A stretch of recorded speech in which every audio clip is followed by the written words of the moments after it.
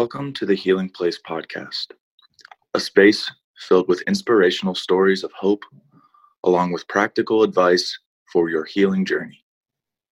Your host is Terry Wellbrock, trauma warrior, writer, speaker, blogger, therapy dog handler, and founder of the Sammy's Bundles of Hope project.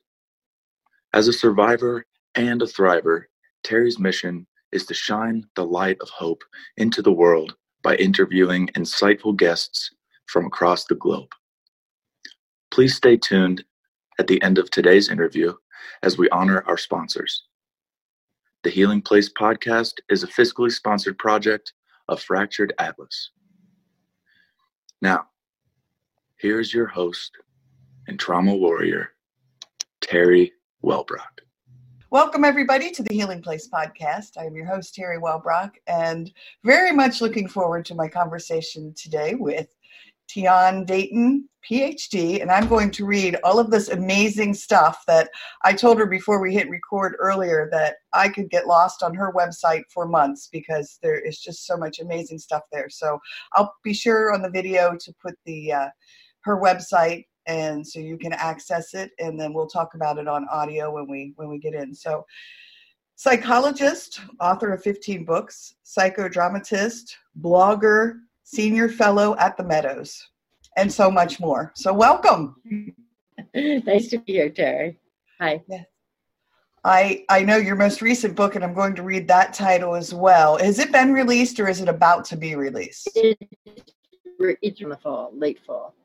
Okay, so late fall. So it's The Soulful Journey of Recovery, a guide to healing from a traumatic past for adult children of alcoholics, codependents, or those with adverse childhood experiences. And yes, a powerful book, I'm sure. I can't wait to get my hands on it.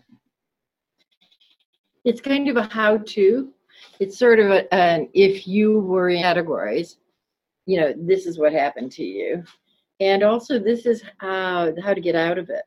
It's not just this is what happened to you. It's this is why, this is how to mine the gifts in it. This is how to turn the tide. This is how to change things, turn them around.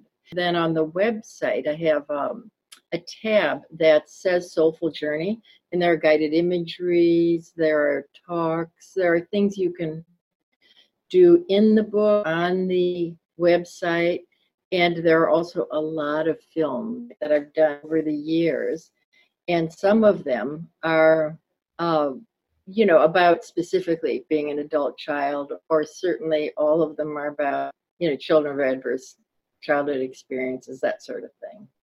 Yeah, beautiful. Well, I think we connected through ACE's Connection, and which is a great, wonderful resource. I think 30,000 strong now members, but adverse childhood experiences are just exploding onto the mental health scene. To have a resource like this that addresses not just what happened, but a guide for now what? Well, I think I put this on the website too. If you take that, one great way taking it that Nadine Burke uses is take it together with the resilience inventory. For example, I have a very high ACE score, but I have a perfect resilience score. So that's number one, is understand what your strengths have been through this. And the other I would say is, figure out how to do it around. There's a Dr. Vincent Filletti who was running a weight loss program. Is this new to your viewers? Is this useful? We've talked about it in bits and pieces, so certainly, yes. Talk about it again, yes. So he had a weight loss program, and he was very successful in helping people lose weight, but then they would drop out of the program.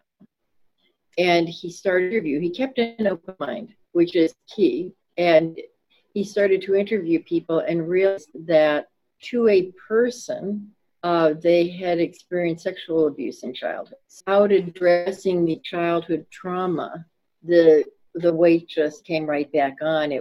People experienced it as safety, or they were eating their feelings, or whatever, why ever that happened. And then Dr. Rob Anda of the CDC met. I think they met at a dinner and started talking about that. And Rob recognized that this should be a big long-term study.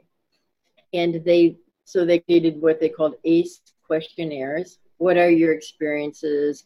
It could be where you live, poverty, social, environment influences, family, divorce, illness, all of this thing. And alcoholism, living with parental alcoholism, up over and over and over again, is a primary cause of a high ACE score. And this came as a complete surprise to them. They weren't looking for it. But that's how traumatic it is to have an alcoholic parent. Yes. Well, I too score a high ACE score, including growing up in a home with an alcoholic parent. But my resilience score, I remember people asking me, how did you live through all that, Terry? And for so long, I would say, I don't know. I don't know. And then once I came across the ACEs questionnaire and then the resilience questionnaire as well, and I advise people, if you're going to look at your ACEs score, make sure you look at your resilience score as well. Yeah. And my grandma Kitty was a very powerful presence in my life, and made me feel loved and safe and worthy and valued. And she, I credit her with so much of what I was able to make it through and come out on the other side. Research bears that out. Yeah. That one bonded relationship. Yes. And generally within the family system, most often the grandparent. Yeah. Very powerful. Mm-hmm. Yeah, and teachers. I think teachers. Huge impact. Huge. Yeah, huge. For sure. Wonderful. The grandparents have work to do. Yeah. We're not finished. I'm a grandparent and we're not finished. Yeah. Yeah. Well, and and it was so simple with my grandma because it wasn't anything spectacular that she did, because she had a rough life. 8 kids and poverty and, so much more. But she just loved me. I mean, it sounds so simple, but she loved me, and she didn't yell at me, and she didn't hit me, and she did those things that were happening in my life, from the violence to the alcoholism to, being sexually molested. There were things happening that she was unaware of, but she was just this gentle presence, as I call it, and that's really life-altering. Yes. For sure. All right. One of the things I noticed, I just have crazy random notes all over my paper here, so I love your coloring books with affirmations. We're going to make a little left turn. Oh my gosh, I am such a huge adult coloring book fan. When I fly, I have anxiety flying, and so I will bring my coloring books with me with my gel pens. And these last couple flights that I've taken, I've had no issues at all because I just lose myself. Interesting. So, thanks. They were fun to make. I just had a break and I didn't have a project. And my grandchildren were just born, so coloring books seemed fun. And I loved doing them, and I love affirmations. I've done affirmations book all my adult life. So I wanted to combine them for fun. And I think they'd be good at, treatment centers. See, the thing that really sold me on them is what they do socially for people. For example, treatment centers have a lot of downtime, right? Groups have downtime. And if you sit around and color together, you are interacting, you're building social skills. So I think treatment centers should never be without a stack of coloring books and a lot of colors, because you're busy, but you are learning new social skills in the most easy, relaxed way. And it's funny and it's silly and it's creative, so it gets the right side of your brain kind of flowing, which is probably what happens for you when you fly. So that I don't know what happens when you fly. That's curious. Why do these work so well, I wonder? Yeah, it is curious because I think for me, it takes my attention away. I know, like when I would have my panic attacks back in those days of severe panic before EMDR therapy, I would become very fixated on the body sensations that were happening, the panic arousal. So my fast beating heart, my tunnel vision, my tingling legs, all those things that were happening from that surge of adrenaline. And this coloring shifts my focus. It becomes very much a mindfulness thing in that I become focused on just that little space that I'm filling in, that little space. And it brings me back into the now instead of focusing on any sensations I may be experiencing. So at least that's my experience with it. People love these. People love coloring books in general. Yeah.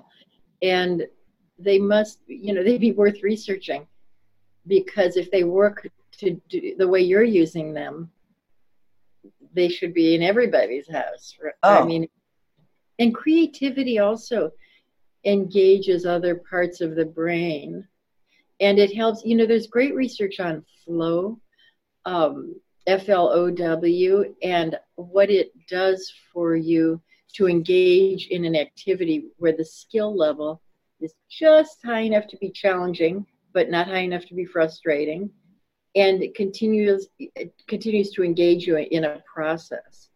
And flow is a very healthy state. I always ask clients to have a creative outlet, always.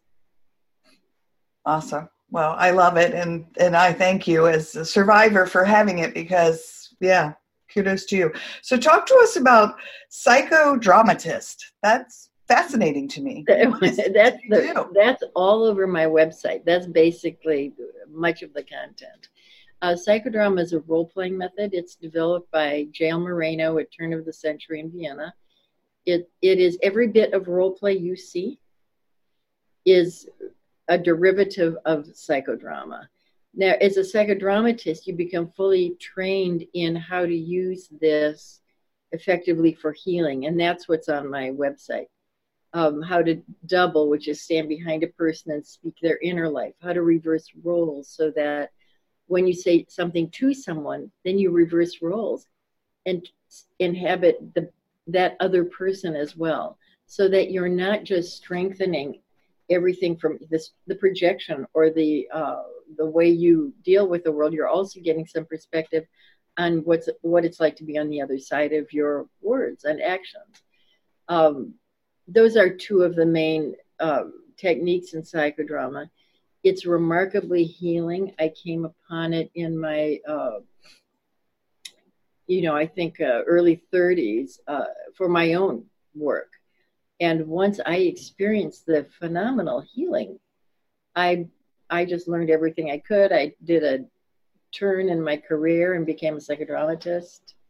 And I've never looked back. It's a home, and it's also deeply creative. So as a therapist, you're not just talking. And the reason psychodrama is so popular now is because with all of the new trauma research, we are learning that talk doesn't reach the parts of the brain where trauma is stored. Right. So that tell me about your trauma doesn't do us much good. Show me what happened. Who do you want to talk? Not show me what happened and let's recreate the sexual abuse or the beat, not that. But who do you want to talk to? Yeah. What do you want to say? And then you know it immediately. You don't have to think about what you would say if you could say it. They're sitting, there they are in an empty chair represented by a role player, and it just comes out. So it's a very efficient way of dealing with the role relationship that hurt you, because we tend to internalize both sides of that relationship, right? We don't just internalize one side of it. We internalize, that's how I see it anyway. People don't talk about that. They don't talk about it. But you internalize both sides of the relationship. So I think you need to re-experience both sides in order to shake it loose. That's very interesting. So when you say that, you're talking about internalizing my response to my mother as well as. What I'm really meaning is I haven't had to explain it. That's a good question. I really mean that if I go back, forwards and then backwards, we reenact what was most painful. It happens like clockwork. With the unconscious stores what happened, and we never make it conscious, right? We don't bring it up to a thinking level because we froze at the time of the trauma. The thinking mind shut down, but the limbic world, the fight flight, was in high gear. So we pull in everything that the limbic system processes, which is our sense impressions, sight, sound, smells, and we pull in the emotions. It processes emotions. It processes bonding, the limbic system. So trauma really affects our ability to bond and trust and all that kind of stuff. It also, when we get triggered, a lot of stuff comes flooding out. You know, smells can be a big trigger, right? Sounds are a trigger. Sights are a trigger. That's because it's that information is stored within the body mind, but we don't know when we get triggered what's triggering us, what we're re-experiencing. Right. Also, in that triggered state, in that reliving the trauma state, our thinking mind shuts down all over again. So we behave in a crazy way. Right. We behave in a way that's destructive.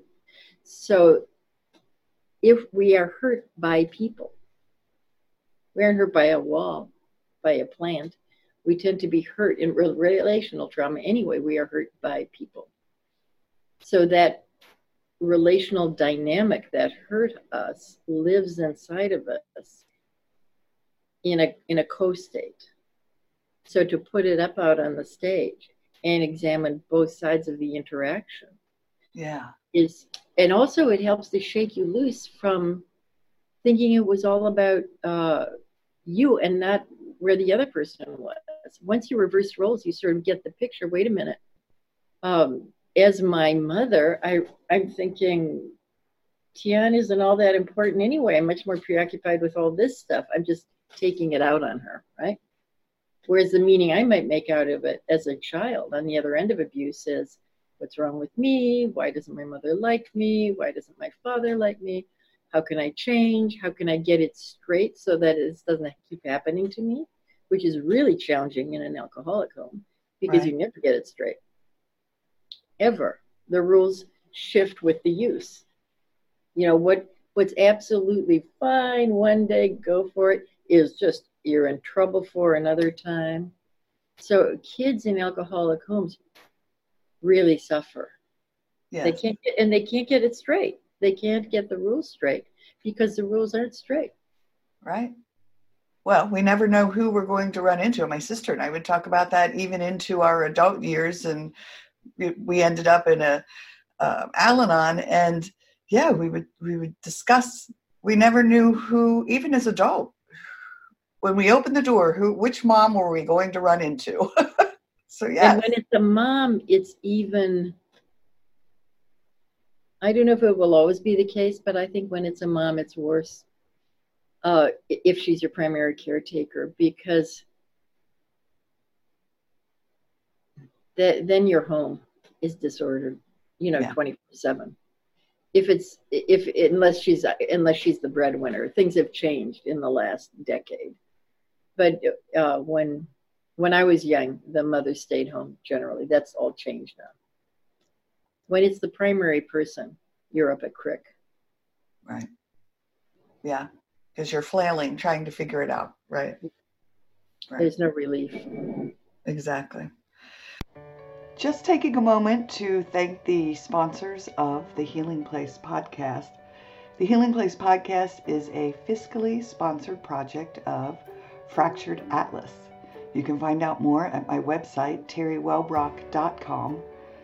That's TERIWELLBROCK. And this week, I am thanking donor Phoenix Fund via Blue Mountain Community Foundation. Thank you so very much for your generous donation to this fiscally sponsored project. And also to Kathleen Hannigan for her donation at the Resilience Ally level. Again, so very much appreciated. Thank you for believing in me and my mission and this healing space where I shine the light of hope into the world. Now, back to the show. All right. Gosh, there's so many things I want to dive into. The Soulful Journey of Recovery, we talked about that and its release and the purpose of that. What about you want to touch on any of your other books at all? And Sure. I mean, I think the Soulful Journey is sort of a best of. That's kind of why I did it. I wanted to take the best parts of all of my books and put them together so I could just say, just read this. Right. Make it easy on yourself. Just read this. And I've done several affirmations books. The one that gets bought the most, they all do pretty well, but Forgiving and Moving On has been a really strong seller for a couple of decades at least. That one I did, I do everything in the first person in affirmations books, but it's not necessarily all about me. It's just that it's very digestible to read it in the first person. So I'm doing a lot of emotional work through the affirmations, but also, incorporating some learning and so forth, some teaching. And the same, another one, One Foot in Front of the Other, is like that too. There's a lot of information in it, but it's all in the first person. And there's one for affirmations for parents, so that if you're parenting and if that's kicking stuff up, I think that's a good one. The other two really strong sellers are the ACOA Trauma Syndrome and Emotional Sobriety. So those are the books I would recommend of mine. Wonderful. The most. I mean, Heart Wounds, we've done a program on at the Meadows called Heart Wounds, Many Heart Wounds. That's a 5-day grief process, really, and based on that book. But I think the other books cover that. Wonderful. Okay. So you brought up the Meadows, and you're a senior fellow at the Meadows. Explain that role for the listeners. Well, the Meadows has its wonderful role, actually, because it's the other senior fellows are just brilliant people who have been leaders in this field for a long time. Bessel van der Kolk, who, has led the trauma field. Oh, yeah. The body keeps the score. It comes up often. Yes, he's a senior fellow. Peter Levine is a senior fellow who birthed somatic release, Yes. That's Waking the Tiger, yes? Waking the Tiger. And Richard Schwartz, who started IFS, Internal Family Systems. Pat Carnes, who led everything on the sexual addiction. He started that field. And I think his daughter's a senior fellow also.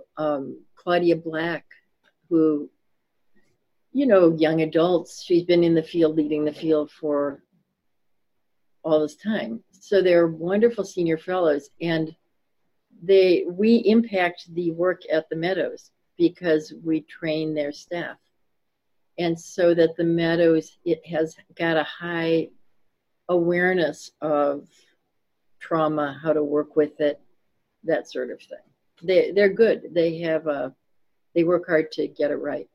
Yeah, well, that's amazing and wonderful, because so much of the conversations that I've had, especially early on when we first started this show, was about trauma-informed care was surfacing. That was bubbling to the surface, and how those who work with people with trauma have to be cognizant of and honor their stories of trauma, right? You mean the professionals have to do their own work? Yes. I mean, but the professionals, as they work with clients, to be able to honor a client's trauma history and story. Yeah, it's tricky, because everybody and their uncle is saying, I work with trauma now. and working and people when that's why I like these 5-day programs. That's where I got a lot of healing for myself. You know, I'm an ACOA. I'm not an addict, so going to a longer program is not where I go. It's not appropriate, but that doesn't mean I don't need a program. Right. So to go to many 5-day ones is very deeply healing. It gives you the time to sink into that, and that's what I'm designing. What I've been designing much of my career, these 5-day programs that allow you to deep dive and then go home and then come back and deep dive again, because it is tricky to find a therapist who's trauma informed. I mean, and you don't want to be with somebody who's telling you who to be or telling you what your trauma is or how you should feel about it. You want someone who understands, and you also don't want to be with someone who's just going to reinforce it all the time. Sure. Not challenge you at all. You know what I mean? Not help you move through it. Right. So that it's a challenge. That's why I also love 12-step programs, because you're not beholden to any one opinion. Right. And, you know, trauma doesn't heal 15 minutes once a week. That's a ridiculous idea, really, in a way. Through talk. Trauma needs yoga is wonderful for trauma. Yes. Walking is wonderful for depression. Walking with friends, even better. That's the research on walking is as good as depression medication. Walking 4 times a week is as good as taking depression medication. I could repeat that 15 times. The research is pretty conclusive. But if you're getting medicated and then checked every week and stuff like that and not doing those things, I think you're really cheating yourself. You need to change the way you eat, change the way you exercise, make sure your relational network is a good one for you. Have the 24/7 support of 12-step programs, and then go and do these 5-day programs and deep dive with people who are used to seeing this, used to working with this, expert in this, you know. Yes. And it's psychodrama. They're all, the ones I design are all psychodrama. So they really get in there and work with the inside of you. Wonderful. And those are accessible through your website? Well, actually, they're not really, but they're at the Meadows, a Rio retreat at the Meadows. Okay. I should put those on my website. Yeah, put those on my website. Well, I will find a link and I'll direct people there. So thank you. Share it with me, please. Thank you. Well, and I just want to say amen and hallelujah to everything you just said, because yes, when I talk about it with people, I say, yes, I did EMDR therapy for 4 years, and it was 98 sessions of intense processing of trauma I had stuffed away. But I also utilized tapping or EFT and yoga and meditation and positive affirmations and hikes at our local nature center and mindfulness practice. It became, I like to call it, I worked with kids in the mental health field. We would fill our toolbox, and these kids would teach me more than I would teach them. But that's wonderful. Yeah, that's wonderful. Yeah, so we would fill our toolbox with, you know, I would teach them how to fill their toolbox with these coping skills, and along the way, I learned it. So yeah, you know, that's God's work, Terry. I mean, to work with kids, that's golden. Yeah. Well, now Sammy and I do it on a volunteer basis with our therapy dog work. And oh my gosh, it melts my heart every Tuesday when we do our volunteer work, because just watching this sweet pup change a child within seconds, from tears streaming down their face to giggles and joy. Wow. It's very cool. So anything else that you want to address with listeners today? You know, if I would say, don't worry if this has happened to you. Keep a broad worldview. People go through terrible things in this world. You know, we can go through trauma. You can get up from this. And if you're in the United States and you have access to, or in a culture that supports even more or less, you're healing, and you have access to 12-step programs, and you can take care of yourself, get up and do it. Because a lot of people don't live in cultures that acknowledge this kind of thing, support this kind of thing, are willing to look at themselves and say, this is wrong, we need to fix it. So we are lucky people being here, and I think change the way you see yourself. Yeah. Change the way you see yourself. And do all of the things you just talked about, or we just talked about, and you will absolutely change things.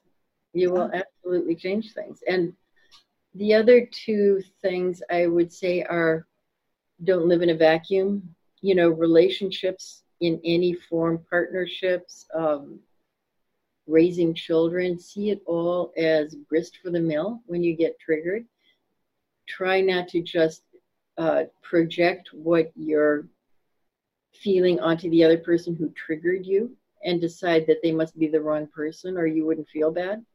Try to understand what might have been the source of the trigger and see how much of it is you. Not in a blaming sense, but otherwise there's going to be nobody out there who's good enough, right? Because every relationship has all kinds of issues. I think I think I'd like to say that too. I think in America we're way too perfectionistic about what we expect from marriage, what we expect from relationships. I think there's a great deal to be said for being in relationships, you know, for what they do to just steady you. But you want them, so I think that if you have relationships that don't look healthy this year, don't despair. Things change. Keep the focus on yourself. Increase your Al-Anon. You know, do your own growing. Just not to make everything about the other guy. Yeah. And see life as ultimately you're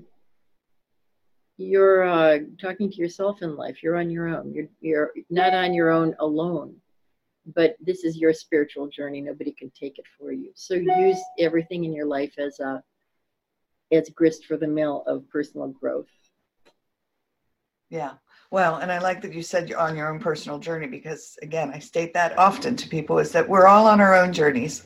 Mm-hmm. And one, we have to, if we come across a path of someone who's not in a healthy place along their journey, mm-hmm. we just have to remind ourselves that, you know what, that person's on their own journey and we're just not at the right place to meet. So yeah, back up, look the other direction. Right. You know, right. Cast your gaze elsewhere.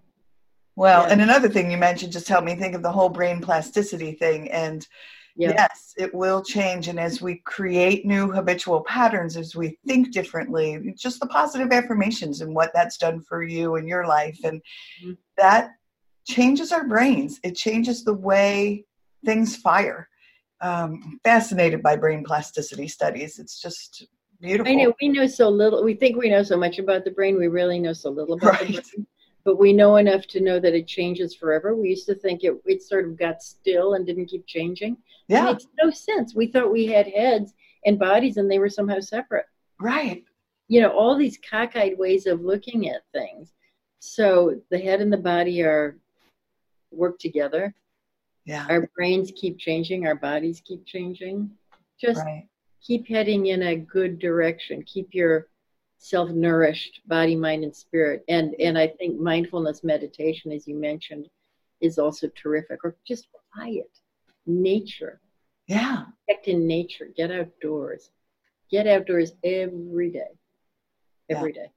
Yeah, for sure. All right. Well, I thank you for joining me today. It's just been a pleasure. I could sit and talk to you for another few hours. And anytime. Yeah, what beautiful. And thank you for the work you do. I'm excited to read your book. Well, all 15 of them. I'll start with the Soulful Journey of Recovery. Yeah. Work my way backwards. Some are better than others. And I'm going to buy myself. I collect hearts. I find hearts everywhere. Every day I see them in wads of bubble gum on the street or clouds floating by. And there was one that has hearts on the front of it. So I said, I like that one. Yeah, I'm going to get that one. So, okay. All All right. Well, everyone, thank you for joining us today on the Healing Place podcast. And until next time. Good luck to all your people. Pardon me? Good luck to all your people. Oh, thank you so much. Hey, I forgot to ask before I do the closeout. So how do people get a hold of you? What's the best way? You can contact me through my website. That's probably the easiest. And then do you have any social media pages at all? Oh, I do. I'm on Facebook. So you can, I guess I have 2 pages. You can friend me, I'll respond on my personal page, and I guess you can become a fan or something like that. I'm a professional. I don't know how it works exactly, but I think. All right. And under your name? LinkedIn also. Okay. Wonderful. Yeah, under my name. Okay. Very cool. All right. Well, everyone, thank you for joining us today on the Healing Place podcast. And remember, until next time, be gentle with yourself. Thanks. Bye-bye. Thank you so much for listening today to the Healing Place podcast with your host and trauma warrior, Terry Wellbrock. If you enjoyed this episode and want to learn more about Terry, her mission, and the Hope for Healing journey, visit Terry's website at www.terrywellbrock.com. Thank you for liking, commenting, sharing, and offering your reviews on our YouTube channel, audio outlets, and Facebook page. And as Terry reminds us, until next time, remember, be gentle with yourself.